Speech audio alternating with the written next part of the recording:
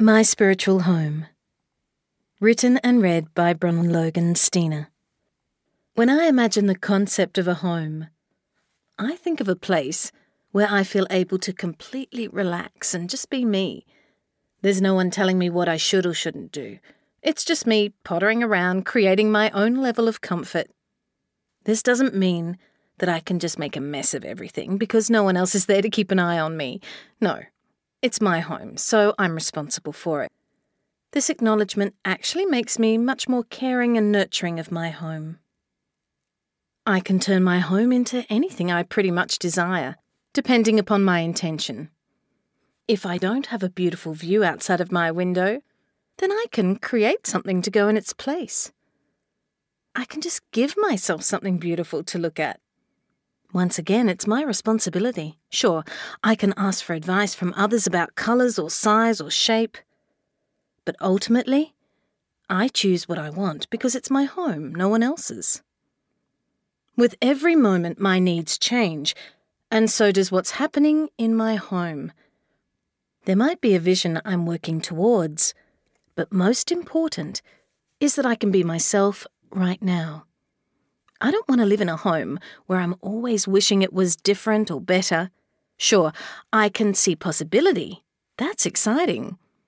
But it's how I'm feeling in my home at this moment that reflects the strength of connection I have to my home. And if I'm not trying to be anything else, just me, then my home is also a place others feel comfortable to be around. It's obvious, if only from the title, that I'm not talking about a physical home, but a spiritual one. Each of us has access to our spiritual home. It's that soulful place of self-faith and interconnectedness that in the system of Reiki we call Reiki, or the true self. Each of us has this spiritual home, but sometimes we just don't feel at home with ourselves. We feel isolated, lonely, rudderless. We're not living in the place that makes us feel comfortable and safe, as if we're existing in a spiritual homelessness. So let's check in and see where yours is right now. Take a couple of deep breaths down into your hara. You know, that area in your lower belly, just below your belly button.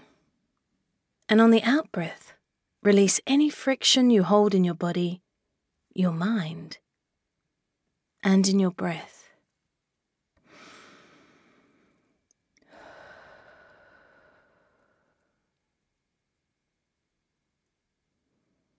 Check in with your deep knowing to see how you feel. How is your spiritual home, your true self?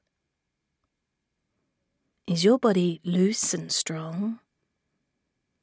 Your mind listening instead of telling?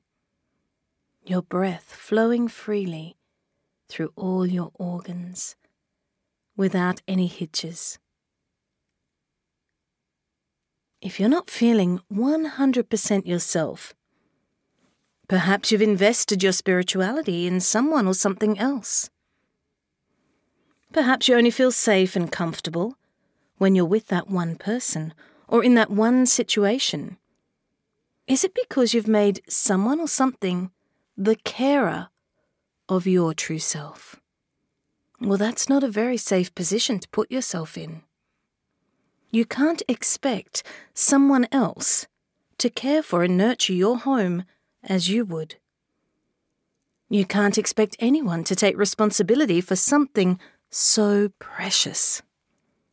Or perhaps your home is undergoing rationing. There's not enough power to even switch the lights on. Then you need to stop and find ways to nurture your spiritual home. Show yourself compassion. Connect to the grid. Practice developing your energetic connection with the universe. When the lights are on, you feel centered and grounded, calm and balanced, resilient and good about yourself. You know, it makes it difficult to deal with all that life throws at us if we aren't properly living in our home. So start renovating and create the life you want now.